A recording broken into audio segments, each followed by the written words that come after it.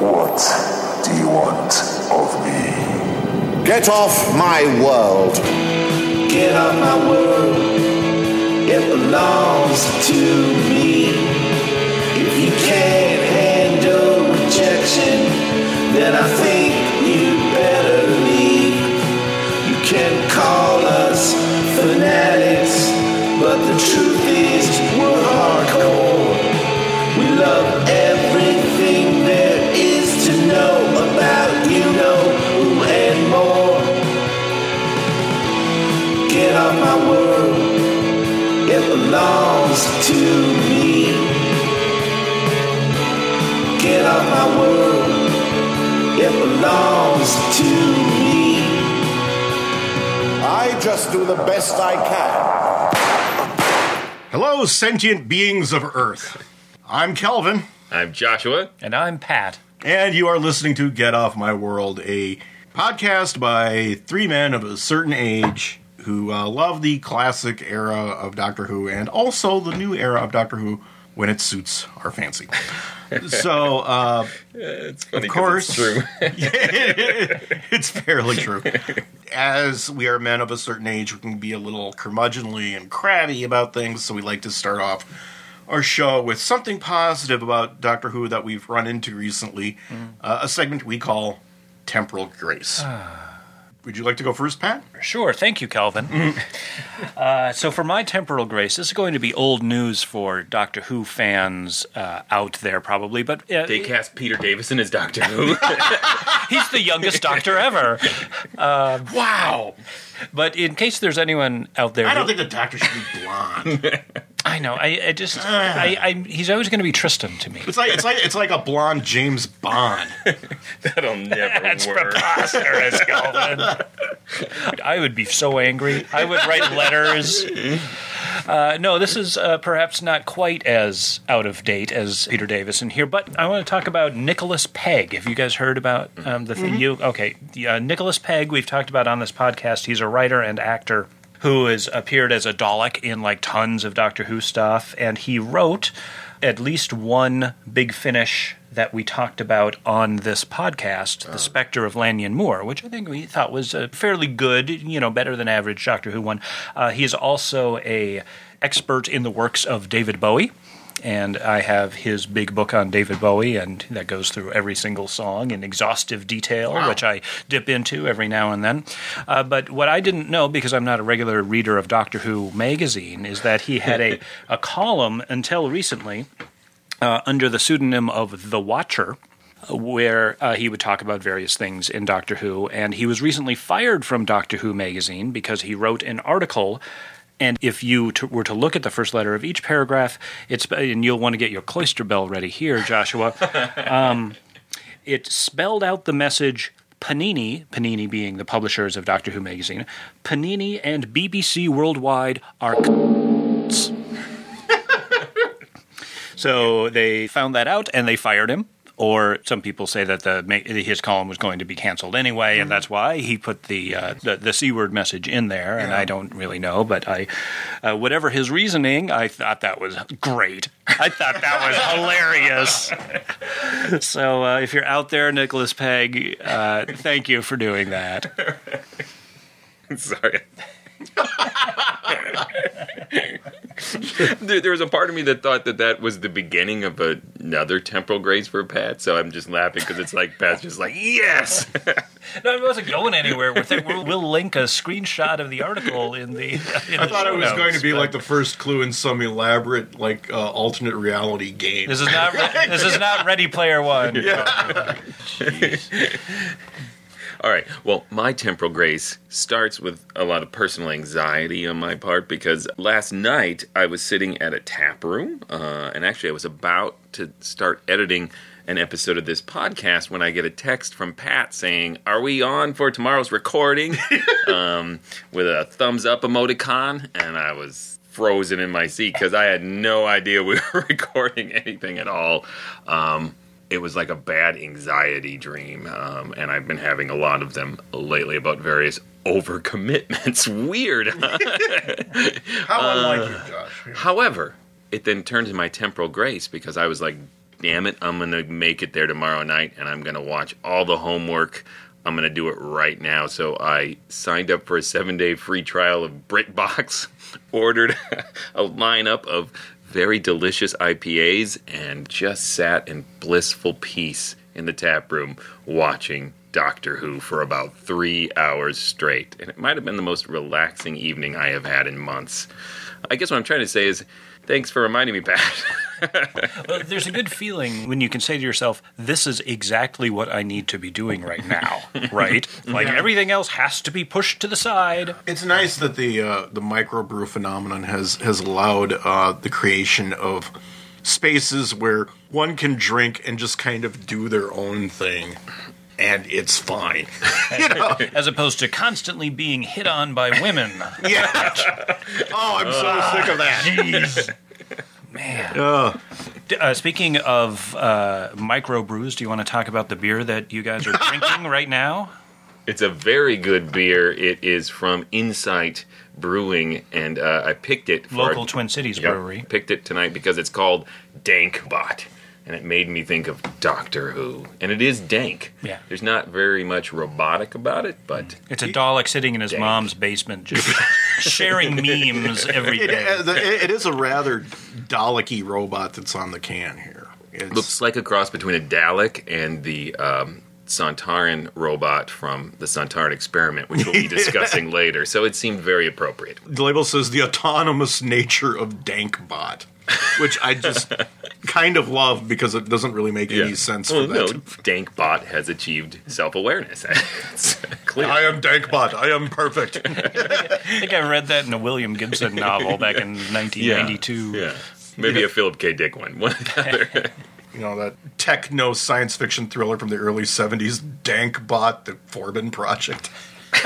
Starring Julie Christie, right? Yes. Yeah. Boy, yeah, that didn't age well. Do you have a tempo, Grace? I do, yes. I stumbled onto a YouTube video that was a bunch of things edited together from various old Doctor Who episodes. On YouTube? On YouTube, What? I know. And it just kind of gave me pause. But it was posted by a guy whose name on YouTube is Chlamydia Magic. Yeah, I know his work. Sure. I don't know why you would pick that as your name, but I anyway. prefer his early stuff. Yeah. It was more magical. But he put together a YouTube video called "The Doctor's Gonna Bust a Cap in Yo Ass."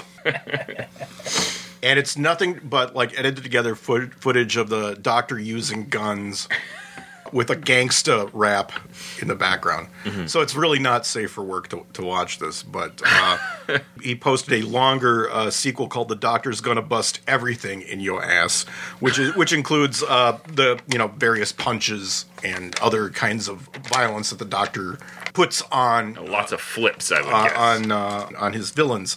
There was always this idea back in the day that like, oh, Doctor Who is really violent. It's going to corrupt the children with all its violence. And I'm like, oh, Doctor Who isn't that violent. And then I watch this and I'm like, whoa, wait a minute. When you montage it all together, just dumb stuff like the first Doctor beating up that one guy in the Romans suddenly seems really brutal. Come on, Kelvin. I know from the Doctor's daughter that the Doctor doesn't even like punching a dude in the face. Yes. It's the only thing you would ever know from the Doctor's daughter. It kind of ties in with the Sontaran Experiment, which we're going to be talking about in a bit. I forgot foreshadowing it today, aren't we? I forgot how punchy early Fourth Doctor stories can be. Oh, he punches, he neck twists. Yeah, he's beating people up right and left. And that's just utterly not my image of the Fourth Doctor, really. But you got his collarbone broken doing it. Yes, he but did. I guess we'll save that for round 4. To be continued. So for round 2, our special topics Dalek, today Kelvin has a question for general discussion. Yes. Take it away, Kelvin. Well, perhaps watching the violent Doctor Who YouTube video put this in my mind, but I was just wondering, what do you think is the most violent moment in Doctor Who? I don't have anything in mind off the top of my head. Well, there's two different types of violence. Like Yeah. you're weighing the quantity of destruction Right. Which is Or- a topic we've already covered on our special topics. Just how many people he's Yeah. murdered. I think we thought like Logopolis was probably the highest body count. But you're saying violence perpetrated by the Doctor. Like how hardcore the Doctor Yeah. himself. Well, like anything that's particularly Think startling. blowing up Scarrow in Blowing up Remembrance Scarrow's of up the there. Daleks. But if you're talking just visceral violence that you're Yeah. not used to seeing the Doctor perpetrate upon another living being, I would say killing Shockeye in Mm-hmm. the Two Doctors, because he holds the cyanide over his face. They play it really real. The Yeah. Doctor's struggling the entire time to hold him as he dies. I don't think there's anything as violent as that. They did a lot of creepy, violent stuff with Colin, but yeah, it's been there from the beginning. We, in a different context, we talked about the first Doctor beating up a dude in the Romans. Yes. But for me, I would think that like the most jarring one is that scene in Day of the Daleks. We haven't talked about it on the program No. yet, but it's outside and Ogrons are running around. I think Unit is shooting them or whatever, and there's just this extended sequence of John Pertwee like hopping up onto a thing and shooting a laser gun at the backs of retreating Ogrons. Are Like, they retreating? I think he was think they're- advancing toward him, but it was still He was just shooting them dead. it's very James Bondian Yeah. kind of cavalier killing. Live and let die sort of callous bloodshed. And it's so out of character for the Doctor. Yeah. Yeah. Even John Pertwee. And that brings up another side topic. Are these moments out of character? Were they justified? Yeah. That one seems just totally out of character. Like, I'm surprised it even made the final edit. Oh, I agree. I mean, Yeah. there's tons of scenes with Unit blowing away aliens and the Doctor's just kind of in the neighborhood. But here he was enthusiastically partaking in the slaughter. The first thing that comes to my mind, and it's not really something the Doctor does so much, just his completely indifferent reaction to it, is the guys falling in the tub of acid and vengeance on Varos. Yeah, he makes some dumb joke about it. Right? Yeah, it's like, pardon me if I don't join you, or something like that. And he just kind of throws his coat over his arm and walks off, and it's just like, they were dissolved in acid! They're like, half their face is missing. They're like, ah! I'm like, good grief. And that points to that fine line of violence in Doctor Who. Yeah. Where I think a moment like that is far too cavalier. But then the new series, it's not realistic to have him bawl over every single death No. that is clearly self-defense. I'm trying to think of an example, but the Doctor throughout the entire history in self-defense will kill somebody else to save his life. Yeah. I mean, sometimes when he wants to make a point, or I think when he has a bigger audience, he doesn't tend to kill people, because most of the time I can think of when he's really brutal, it's usually in scenes where he's all alone. Or saving the life of someone else. But obviously in Two Doctors, he's out in the woods, this guy's chasing him with a knife and wants to eat him and his friends. Yes. Well, I don't think it's out of character to have him kill Shockeye in self-defense. I think it was just a particularly brutal way to depict His method is really Yeah. bizarrely brutal. I still really like it. Yep. It's still one of my favorite scenes. Well, there's that time he was interrogating the guy in the bathtub and he kicked the space heater in to electrocute. Oh, I'm sorry, wait. That's from Russia with Love. Oh, okay. Yeah, you're right. You're right. Yeah, easy mistake to make. But we'll save that for our From Russia with Love podcast. Well, I mean, but for brutality that is not inflicted by the Doctor, are there things that come immediately to mind? The Two Doctors is kind of full of those, right? Yeah, it really all is. of the slavering cannibalism that Shockeye and Jacqueline Pierce indulge in. I'm trying to separate out violence and just really horrific moments. When that first guy changed into the Crinoid in the Seeds of Doom, that was super horrifying to me as a kid. Well, it's that body horror. Yeah. I mean, the half-human, half-Dalek in the glass casing in Revelation of the Dalek is pretty distressing. The moment that I always remember is the Cyberman leader crushing Litton's hands in Attack of the Cybermen, which is another one for lots of horrifying violence. But yeah, it was the first time I ever really got a sense like, oh, whoa, these Cybermen are super strong, and they're made out of metal, and they're going to crush your bones. One of the bad guys with the gun in Caves of Androzani, when he makes the deal with someone, and as they're walking down the corridor, he just, it's like an afterthought, just decides to shoot them. Stotesy. Yeah. Maurice Rovis. Again, not an act of violence specifically, but in Caves of Androzani, Yeah. when he's trying to shove the cyanide capsule down the mouth of the other guy, and it's just a violent scene, even though no one dies in it. It's a more adult, realistic depiction of something horrible. We talked about it when we talked about the Dalek Master Plan, but Katarina's death is... Oh, that is so She horrifying. ages into nothing. Yeah. No, she goes out the airlock. Yes, Sarah Kingdom and that's... ages. I'm sorry, there are two horrific... truly horrific deaths in It's there. extra horrific with Katarina because she has no comprehension of what's going on.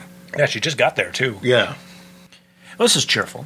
Yeah. No, I guess, maybe to expand this a bit, is this a good thing? Or the violence.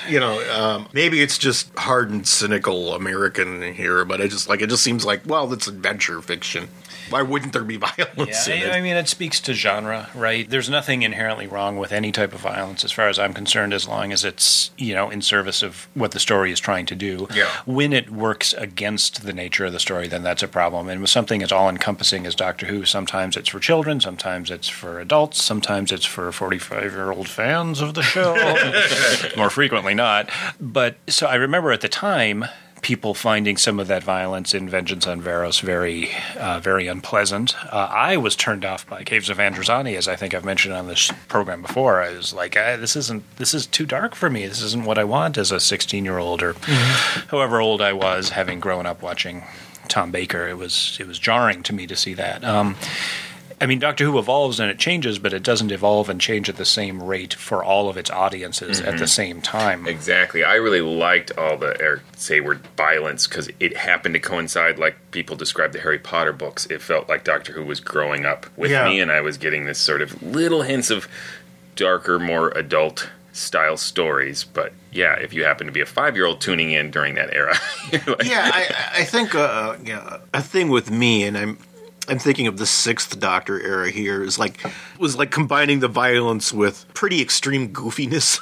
I guess I was thinking of like the two Doctors and Shockai again. I mean, Shockai is a broadly comic character in a lot to but he's especially when he's goofing around with Patrick Troughton. Yeah, and then he's like, I'm going to commit utter cannibalism right now. Just kill this nice. Wait, does he kill the restaurateur guy? Yeah, he stabs him. He bleeds to death. Yeah, that didn't really seem to be that in service to the story or anything. It was just like, we got to be brutal here. Well, Robert Holmes worked out a lot of his stuff in scripts, I think.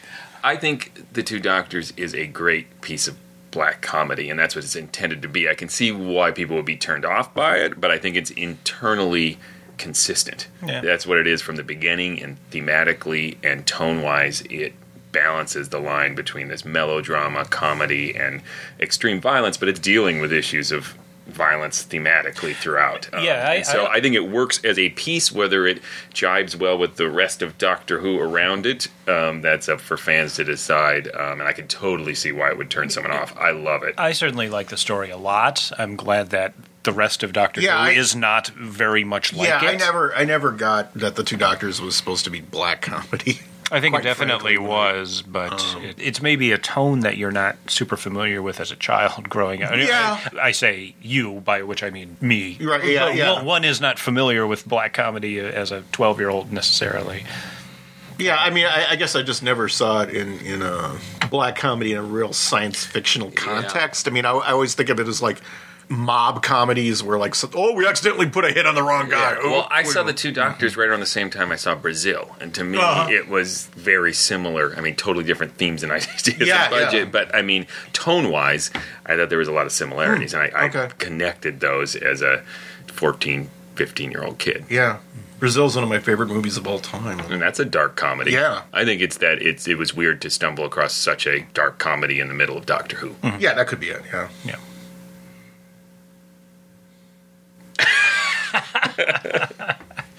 Well, I guess that's exactly all we have to say. Yeah. And now round 3, the randomizer. And the randomizer, as you can hear, has picked for us the Sontaran Experiment. Yes, it was the 3rd story in the 12th season, featuring, of course, Tom Baker. Shot entirely on location. It was a 2-part story. Did I already say that? You did not. It was written by Bob Barker and Dave Martin. heavily rewritten, I think, in places by Robert Holmes, or it certainly sounds very Robert Holmesy once Steyer shows up.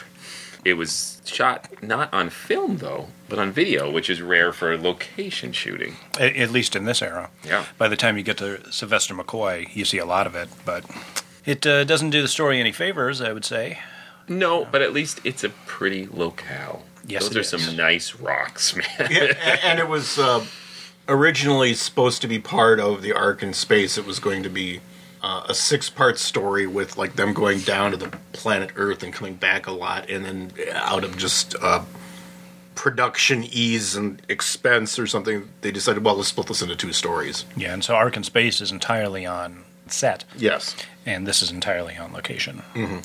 I would have liked to have seen that original 6-part idea. I think that might have worked better. Mm-hmm. I always admire this, though, from the point of view of just Doctor Who doing the best with its budgetary constraints and weird issues that come up. As someone who has spent 20 years making low-budget theater, I always admire that, where it's like, hey, can we take all these constraints and turn them into something better?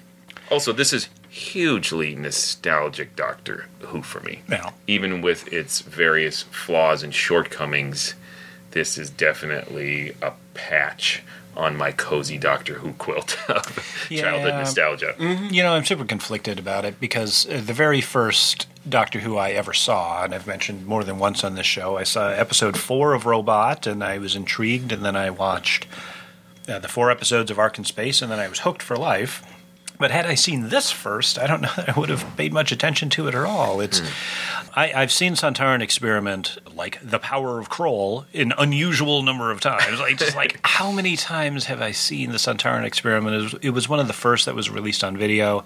Mm-hmm. It was constantly shown on PBS as the block of Doctor Who would rotate, and my wife and I will go through Doctor Who and we'll watch him and then watch him again for this podcast. I guess what I'm saying is you're sick to death. I am sick to death of this experiment. And I was when I was like 12 too. It's I don't mean to say that I hate the story, but it's just kind of a meh. It's very chintzy looking.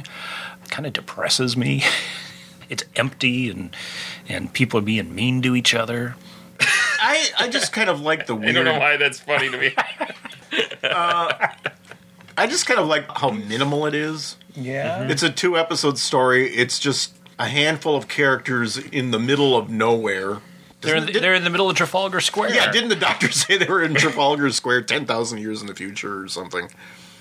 Yeah, I just kind of, it's basically just the Doctor dealing with this one Sontaran who seems to have profound biological ignorance. They appear to asphyxiate when immersed in fluids for a long period of time.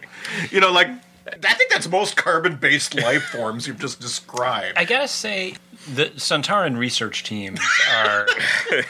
if you're going to go and experiment on human beings, wouldn't you go to one of the thousands of worlds they've apparently colonized instead of the one planet in the galaxy where it's almost guaranteed that there aren't going to be any because it was destroyed by solar flares 10,000 years ago? The Sontarans are clearly like an all-military culture, and their scientific base is clearly withered over the centuries. Yeah, the National Sontaran Science Foundation funding is very, very minimal. They could get one guy going around experimenting on every race in the galaxy. Here, just go torture some people. We'll call it science. I guess when you put a heavy weight on their chest, they die. Oh, and those guys struggled so much with selling that heavy weight. I have nothing against the actors here. Yeah. I mean, they're doing what they can. But they should have just cast mimes. Yeah. Because this also has my favorite Doctor Who trope, which is invisible force field, which is another thing that people struggle to mime, those invisible force fields. You know what's more energy efficient than an invisible force field? A visible one. A wall. They're not as portable. I mean, the In number your of face, Mr. Logic. the number of man hours it would take to erect a brick wall is probably, in terms of energy expenditure, less than whatever portable generator you're using to. Okay, I'll stop now. But, I think the production of this story is almost more interesting than the story itself. Well, it would have to be. The spacemen, they cast all South African actors. and just told them to use their natural accent because they thought that odd combination of English and Dutch and African might represent like a future accent. There was one Scots guy. There was one Scots But guy. yes, you're right. The future is South African. Which is an alarming concept in many ways. Because all future humans suck, as we have determined Yes. on this program before. They are all terrible. The first response to the doctor is to shoot him and then threaten to torture him. Yeah. They're They're really terrible people. Roth was decent, but he was insane. Yes. He had been driven insane by the Sontaran torture.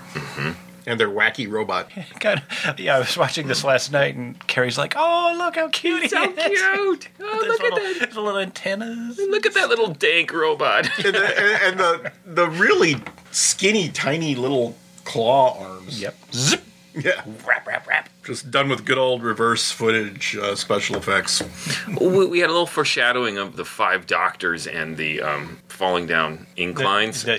Two gentle slopes in Yes, this episode. yes, and people just kept falling down it a Yeah. lot. I think Star must have gone out and, like, within a 5-mile radius, just lubed up every precipice he could find with Crisco or something. Well, the first It was, one, it was one of it it was in. one of his experiments. You Yeah. know, the effect of humans on hilly terrain. the first one was Roth's fault. He had made a deadfall You're right. with leaves, and that's what Sarah fell down. I'm done.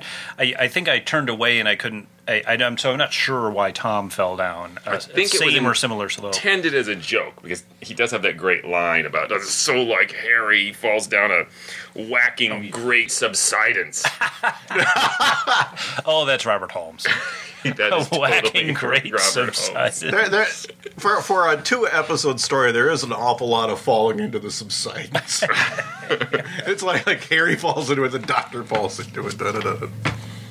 I still like this episode, and partly because I've watched it over and over again. I'm desensitized to its shortcomings, and so when I watch it for the umpteenth time, what I zero in on are all the nice small moments that were clearly dropped in by Robert Holmes, or small moments that were just created by the chemistry between, the Dr. Harry and Sarah. Well, it's And one of there's my favorite lots of teams. them. Yeah, there's a great moment. It's a great joke where the doctor's going through his pockets and says, "Never throw anything away, Harry."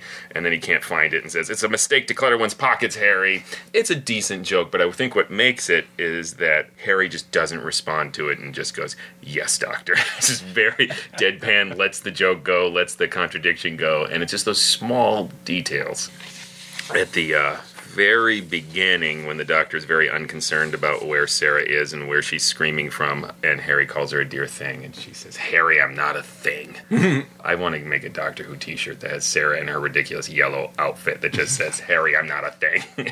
That outfit, by the way, It's yellow. no one ever tried in any way to make Sarah super attractive in the way that she dressed, but this is really beyond the pale, you guys.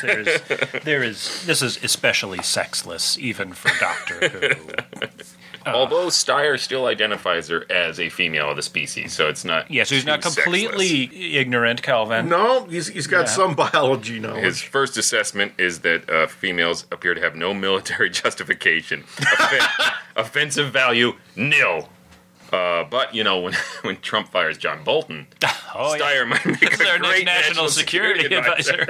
Oh, God. That is I think so- Health and Human Services is probably a better role for this guy. Oh, boy. Really, any cabinet That- position for Steyer would work. That would be about as logical as anything he's done. He's probably gone through 4 or 5 security advisors by the time this podcast airs Probably, yeah. anyway. But You're right. People go, "Who's John Bolton?" Right. See the guy from Game of Thrones? There's a great cameo from the Mara when the Oh, rope yeah, turns into the snake. And also the living mud from X the Unknown. I was like, oh, hey, it's that guy. I had to look him up on IMDb to see what else he had been in. it's kind of interesting just that the climax of the story is the doctor just going, well, I'm just going to punch him out. Yep. I'm going to tire him out, So he goes to recharge. That's actually my favorite line in the entire episode, too, is Steyer's going back into his ship. And he kind of looks over his shoulder and says, I shall kill you all, but first I have more important tasks to perform. Like, yeah, stop fronting, Steyer. It's like, we know. Come on. You're taking a dump. Okay, fine. You're going to go in there, you're going to smoke something and sit for a minute, and then you're going to come back. You need to do that edit on YouTube with a big toilet flush once he goes in there. And then he comes staggering out like it was just something went terribly wrong in that bathroom. I'll light a candle in there. Oh, jeez. I am truly a 12-year-old boy. In all fairness, I love this episode. It does not ask you to be more than a 12-year-old boy at any time. I'm quite fond of it. I mean, it just is a really cheap, weird, brutal. We got to cut the budget way down for this one, folks. Cheap, weird, and brutal. The new film by Errol Morris. Given all those weird constraints, I'm still kind of weirdly fond of it. And it might be just because, as I've mentioned before, as I've gotten older, I've come to appreciate the very small-scale Doctor Who stories a lot more. Doesn't get much smaller. Yeah, it really does. Pat's appreciation doesn't get much smaller. It's smaller than the Smugglers. The Smugglers had so much... Oh, okay, anyway. Oh, I wish we were watching The Smugglers.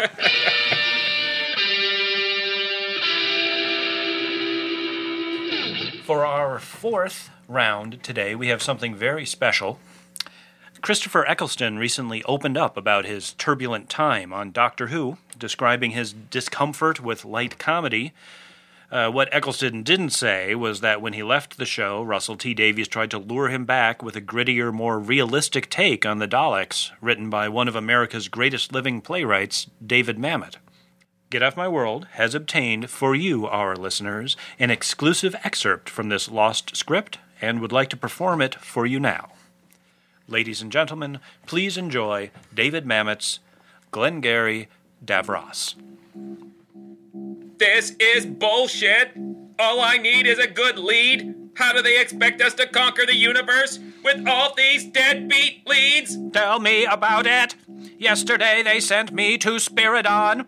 Spiridon! The doctor showed up and encased me in ice from a fucking volcano. How much plunger-sucking sense does that make? At least they didn't send you to Castrobalva. The whole place is nothing but stairs. Stairs going up, stairs going down, stairs on the fucking ceiling. I have half a mind to go work for the Mavellans. I've had offers, you know. Shut your mutant hole. Here comes Davros. Well, gentlemen, are you ready to do or die tonight? All I need is a lead, a good lead. Excellent. That is precisely what we're here to discuss. I'm only waiting for one more Dalek. Ah, here he is now. Hot damn, I just landed an invasion force on Earth. I am back in the game, boys. Put my name on the board. You're a Dalek. You don't have a name. Fuck you, that's my name. Wait a minute. Did you say Earth? What time period? Earth year 4042. What the fuck does it matter? I'm on the board. According to the temporal database, the Dalek invasion of Earth 4042 will be foiled by the Doctor. He will arm the rebel forces with sports equipment supercharged by the hand of Omega.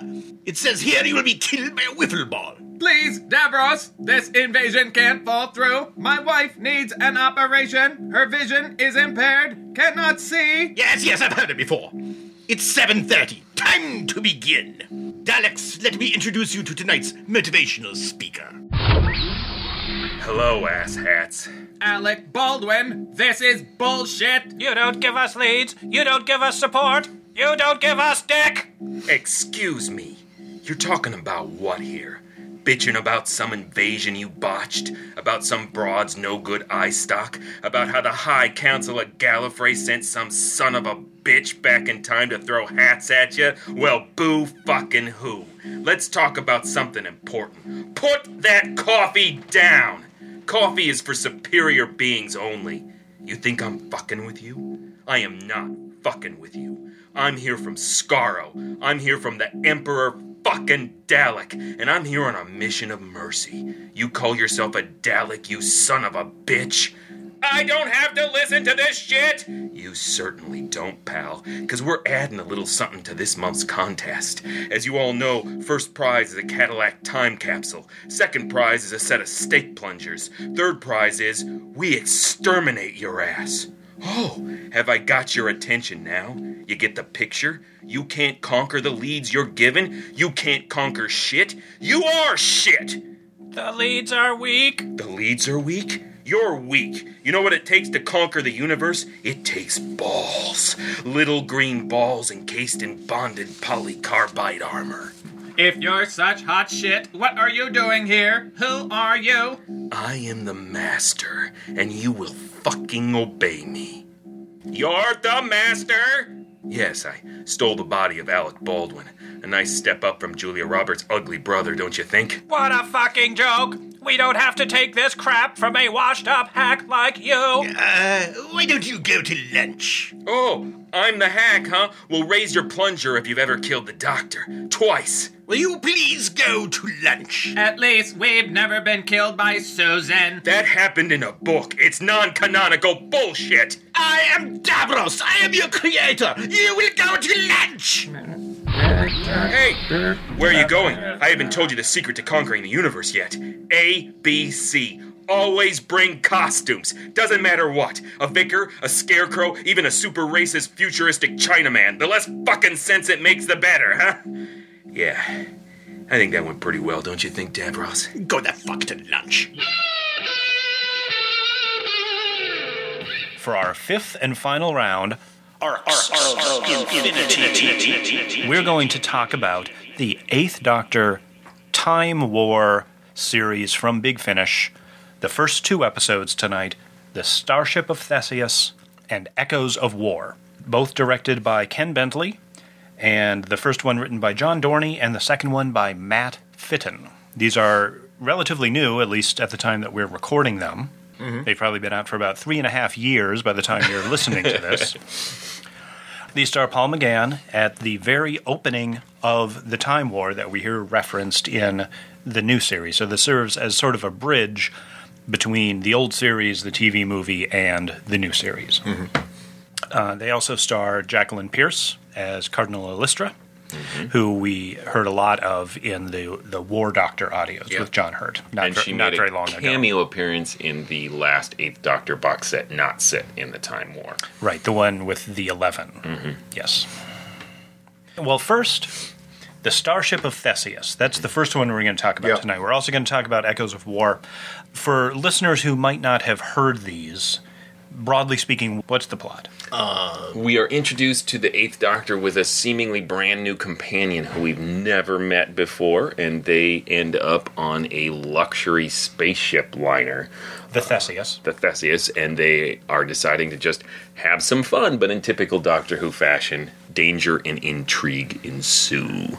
And as the story unfolds, now here, if you want to check out this box set, it's pretty entertaining. You might want to skip ahead or download it from Big Finish and listen to it, because now we get into spoiler territory. But there are some sort of echoes or ripples from the Time War that is changing reality around the Doctor. And I think in the most interesting twist in this episode, his companion keeps changing names. Starts with Sheena, becomes Emma, becomes Louise, and is eventually just sort of erased or referenced that she might have died in a Dalek attack on the ship. Yeah, I was sorry to hear that, because Sheena was a punk rocker. I was wondering if I missed it, but she just vanishes from the narrative, and I'm not sure that the Doctor even remembers that she was ever there. No, he's convinced that he had someone there, and someone else tells him, no, you said someone who was with you died in the attack. So we end on a reality in which this companion apparently died, and you're right, even though the 8th Doctor doesn't really remember that, so doesn't feel anything about it.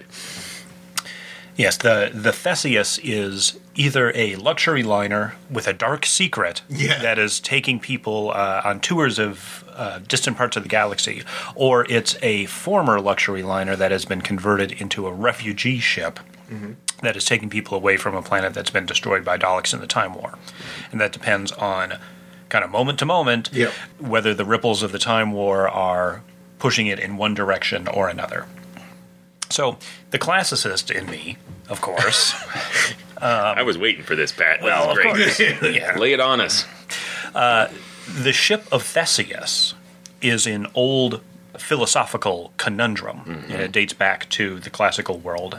And Wikipedia tells me that the earliest reference that we know of in print is from the Greek writer Plutarch. And they handily quoted the original quotation from Plutarch, which I'm going to read to you right now. Mm-hmm.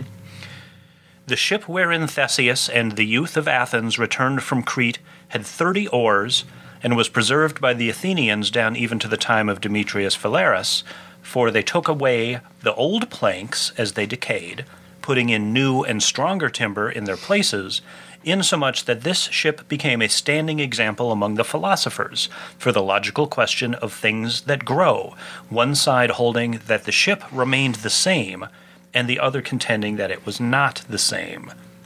So, in other words, if you replace every single part of the ship of Theseus, is it still the ship of Theseus once all that's done? And you see this over and over again. Actually, I think it happens in a Terry Pratchett novel. There's a reference that Thomas Hobbes makes to the ship of Theseus. The 12th Doctor makes this veiled reference about regeneration in his first episode. Only he talks about a broom. Yes, yeah, you replace the handle of the broom, and then you replace the bristles of the broom, and is it the same broom after the end of it? And, various philosophers over the years have had various answers to whether this is, there's some kind of form out there that the ship partakes of, and so that it is the same thing because it is intended to be the same thing, or because its purpose is the same, its teleological end is the same, or from a materialist point of view, that is clearly not, because every part of it has been replaced. But then that also opens up philosophical conundra about, like, say, you and me, and Kelvin here, and even Tony over there. Like, if all of our atoms have been replaced over the course of our lives, are we still the same people that we think we are? So this has obvious relevance not only for the story that's being told right here in the Starship of Theseus, where the ship itself and all the people on it are getting replaced, but in a wider fashion about Doctor Who itself. Can you replace every single part of Doctor Who and have it still be Doctor Who? You know what I mean? You replace the lead actor, you replace the companions, you replace every single writer, blah, blah, blah, over the course of it. You replace the medium with the audio medium. Audio medium. You don't want to push that too far, because the concept of the ship of Theseus is that things are being replaced with identical other things. The oar is being replaced by an oar. It's not being replaced by Patrick Troughton. You know what I mean? So, because you wouldn't get very far. Right.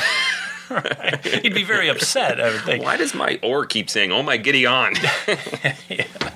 But I mean, if I was going to use a doctor as an oar, I'd probably go with Colin Baker. He's got the big coat. You think so? Yeah. We've lost this conversation already. I think we're drifting. If we're in the which doctor would make a better oar territory. Yeah, we're drifting to the Dardanelles, I think, here. But, no, I didn't want to take this in too far in this direction to get away from the actual story itself. But, I mean, they called it the Starship of Theseus. They're making this comparison explicit. I don't think they tackle that in any great detail, but yet it's also something they are raising as an issue of the Time War. As reality changes, the Doctor seems to think that these erased realities are real lost things. It's always difficult to know from Doctor Who story to Doctor Who story how much value he ascribes to alternate timelines. I remember one of the Virgin novels by Jim Mortimer called Blood Heat, which has the Silurians. The Silurians the Third Doctor wasn't around to stop the Silurian invasion in the 1970s, and so they've taken over the Earth. So the Seventh Doctor comes back and he meets the old unit guys and things like that, but his intention is to close off that timeline. He's going to eradicate it because it shouldn't be there in the first place, and he's only going to wait long enough for his companions Ace and Benny to accustom themselves to the idea of doing that. He's respecting their finer feelings, I think, is what he says, but it seems like, well, this is, some kind of morbid outgrowth like a cancer or whatever that I'm going to lop off, not that it's an entire alternate universe full of real people that should be protected in the same way that the original one should be. He clearly doesn't have that position, and I'm not sure exactly where he falls in these 4 stories. And I think that's part of the purpose of this box set, is to begin to articulate the Eighth Doctor's position on the Time War as it begins.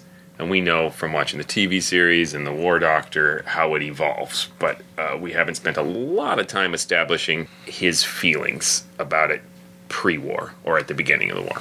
Yeah, and that's a big part of how his character is going to develop or not develop over the course of these stories, too, is whether he wants to engage in the war or meeting other people who don't want to engage in it, or in what way, under what terms is he going to engage in the war. And we'll have more to talk about that in a future episode, as we talk about episodes 3 and 4, where they really get into the details about that. But for now, he's kind of learning about the war for the first time, right? Like, he knows that it's kind of a potential. It feels like this is the first time it's caught up with him, because he says specifically, I've been staying out of it. And this appears to be the first time he's failed to skirt the edges of it. He has officially been caught up in it. And so I think that opening's really nice as a way to introduce him to the Time War, that he can't escape it, that his history has somehow been rewritten when he arrives on this ship, and he's pretty much enmeshed in it. It's at that fairly point. daring that it doesn't get written back. That kind of surprised me, actually. Yeah, we don't see Sheena Emma Louise again. Yeah. One thing I kind of enjoyed about this is the troll under the bridge. It reminded me of something from like a season 24 Sylvester McCoy episode of Doctor Who. A little dark, but a little silly at the same time. But that's really the conflict. Yeah, it's kind of a bait and switch, because there's a troll under the bridge that they're feeding passengers to in one reality, but then that gets written out, or at least obscured, in the other one when the Dalek starts showing up. Well, yeah, it goes from involuntary sacrifices to this extra-dimensional demon thing, or whatever it is, to voluntary sacrifices to the extra-dimensional so the demon others thing, can escape. which is pretty dark. I think it's a nice introduction to the Time War in that the Doctor's in his most lightest of Eighth Doctor moods at the opening. He's clearly having fun with this new companion.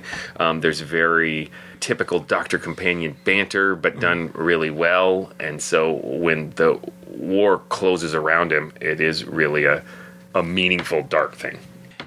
And what about episode 2, Echoes of War? Echoes of War. I would say that this is probably the flimsiest of the 4. Oh, I Yes. strongly agree. Yeah. Yes. There's almost no story here, and the story that is there is well-trod territory. I'm going to back up and say I thought that this was quite a good arc. Spoilers, I really enjoyed it. Yeah, But it's weird discussing these in isolation and not in terms of the whole story, but yeah. yeah, but I did feel a little sour about Echoes of War the way I do with a lot of Big Finish these days, because it seems like they're so decompressed. They take so long to tell the story because, among other things, everything has to be done through dialogue. Every detail has to be explained. And part of this is because I've been reading old Silver Age Legion of superhero stories, which It's are not a fair comparison. the exact opposite of this. Is to solve some sort of minor inconvenience, Superboy might just fly to the other side of the galaxy or go back in time to ancient Atlantis. Yeah, like one panel, like, I'm going to grab your magic necklace, do, and then come back. And so, like, Jerry Siegel or Edmund Hamilton would have done the whole Time War in like 8 pages. So that's You forget how whereby compressed Silver Age DC stories could be. But yeah, there's just a little side note here, but it's, in comparison to like Echoes of War, which is not only kind of a story that we've seen many times before, but it seems longer than its 50 minutes because of it that. really just felt like a stall. Yeah. To me, like we got to get 4 discs out of this. And just for anyone who hasn't heard it, the Doctor escapes the starship with his new companion, which we talked about too, Bliss, and a husband and wife and a bunch of other refugees from the starship, and crash on this planet that is having what by now, after listening to the War Doctor audios, is a pretty typical Time War situation where the planet is dying and coming back to life over and over again, and there is a Dalek that has been affected by that and has somehow de-evolved and forgotten who he is, so it's sort of a friendly Dalek, which we've seen a lot out of Big Finish. Poor old Doll. Yeah, I mean, liked Doll. It's cute and it's well done, but because the rest of the story has so little to offer... Where are my friends? It's just It's 50 minutes of them caught in the evolving and de-evolving forest where the trees grow and then they decay and die and grow back, and the vague monkey creature things that are just kind of there and don't really do much. I mean, they kidnap someone. Yeah. Every interaction with them happens off stage. Yeah. We're just told about it. So we don't have any investment in these beings other than just they're innocent. So we know that from a narrative point of view, so they don't deserve to die. But other than that, we're left to learn some stuff about the individual characters, like learn a little more about Bliss, learn a little bit more about the husband and wife characters whose name I'm forgetting. Nothing happens. It just, they wander around. I will say this, in better written Big Finish Yeah. stories, it is nice to occasionally have a really plot-light episode because you don't have to deal with all the exposition that an audio requires. You can just have character moments. However, this one fails to provide any real in-depth character moments either. And so, yeah, definitely my least favorite of the set. Can I say the two things or one thing that I like about each one of these quite a bit? Yes. So Starship of Theseus has a Faceless Ones reference. Yes, so it did. Listen for that one if you pick it up. And then he makes a casual reference, the Eighth Doctor does, in Echoes of War, to Jane's Guide to Time Weapons, which is fun for an old wargamer like me, because, of course, the Jane's Guides are reference books to, like, the fighting ships and airplanes and things like that. And they date back to the very first one. Fred Jane's All the World's Fighting Ship was in 1898. So 130 years ago, these books have been these books started. So it's nice to know that the Jane's people are still going for time weapons at this indeterminate point in the future. And at this point, Bliss does not have much of a personality. It's nice that she's a scientist. Yeah. We haven't had that in a while. She's apparently Indian. Yeah, but it would be nice if she had a character. And that's really my only qualm with these first It's her weird introduction because of time distortion stuff. She's just there. There's no story of Bliss and the Doctor meeting or why they met or, you know. Depending on subsequent box sets, this could be a really interesting way to introduce a companion, and it might be that we intentionally know very little about her, and it will be like really Mel. interesting. Yep, to find out later. It could, Bliss could wind up being another Mel. How awesome would that be, guys? like a bigger figure in later stories as gaps get filled in. And we're going to end this on like a weirdly downbeat note, I think, which I don't intend to. But Echoes of War is just sort of like the doldrums in the middle of this story. But as I said before, I quite like this box set. We're going to be returning to this next episode to talk about the final two stories, and then that'll give more of a sense of, I think, the scope of what they're trying to accomplish in this box set. But for now, we're going to leave it in this weird, is it, isn't it, this sort of indeterminate situation, backwards, forwards kind of space. Are there final things that you want to say or immediately undo saying before we close out this episode? Just a simple statement that I think Paul McGann is fantastic at this entire box set. Yeah. He just seems to get better and better on audio, developing his very different take on the Eighth Doctor from the TV movie. Well, you still see the line that started at the TV movie. And he's just really come over to it, hasn't he? I mean, at the beginning it was, I guess I will do these audios to make money. And now he's like, this is my life now. Yeah, this is what I do. Although you can't see him, you can only hear his voice. And so I imagine that your wife and the other Paul McGann, what was the name of that organization? The Estrogen Brigade? Estrogen. Estrogen. That's a totally different The Vladimir and Estragon. The Paul McGann Etragan. No, not the Jason Blood. The Paul McGann Estrogen Brigade. That's it. Yes. And that's our podcast. Thank you guys so much for listening. If you enjoyed the podcast, please consider writing an iTunes review for us or following us on Facebook or even Instagram. Just connect with us. Yeah. in a non-weird way. Tell your friends. Next time, we will be listening to the second part of the Eighth Doctor Time War box set and discussing, in the randomizer, the two-part Peter Davison story, The King's Demons. Until then, I'm Joshua. I'm Pat. And I'm Kelvin. And we're saying, get off my world!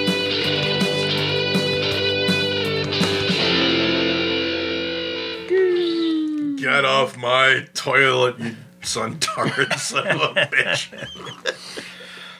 Others have to use it too, you know. All right, we're going to barrel There's on like in. a million clones out here. It's like a rock festival. They're all lining up on the Oh, we lost Kelvin.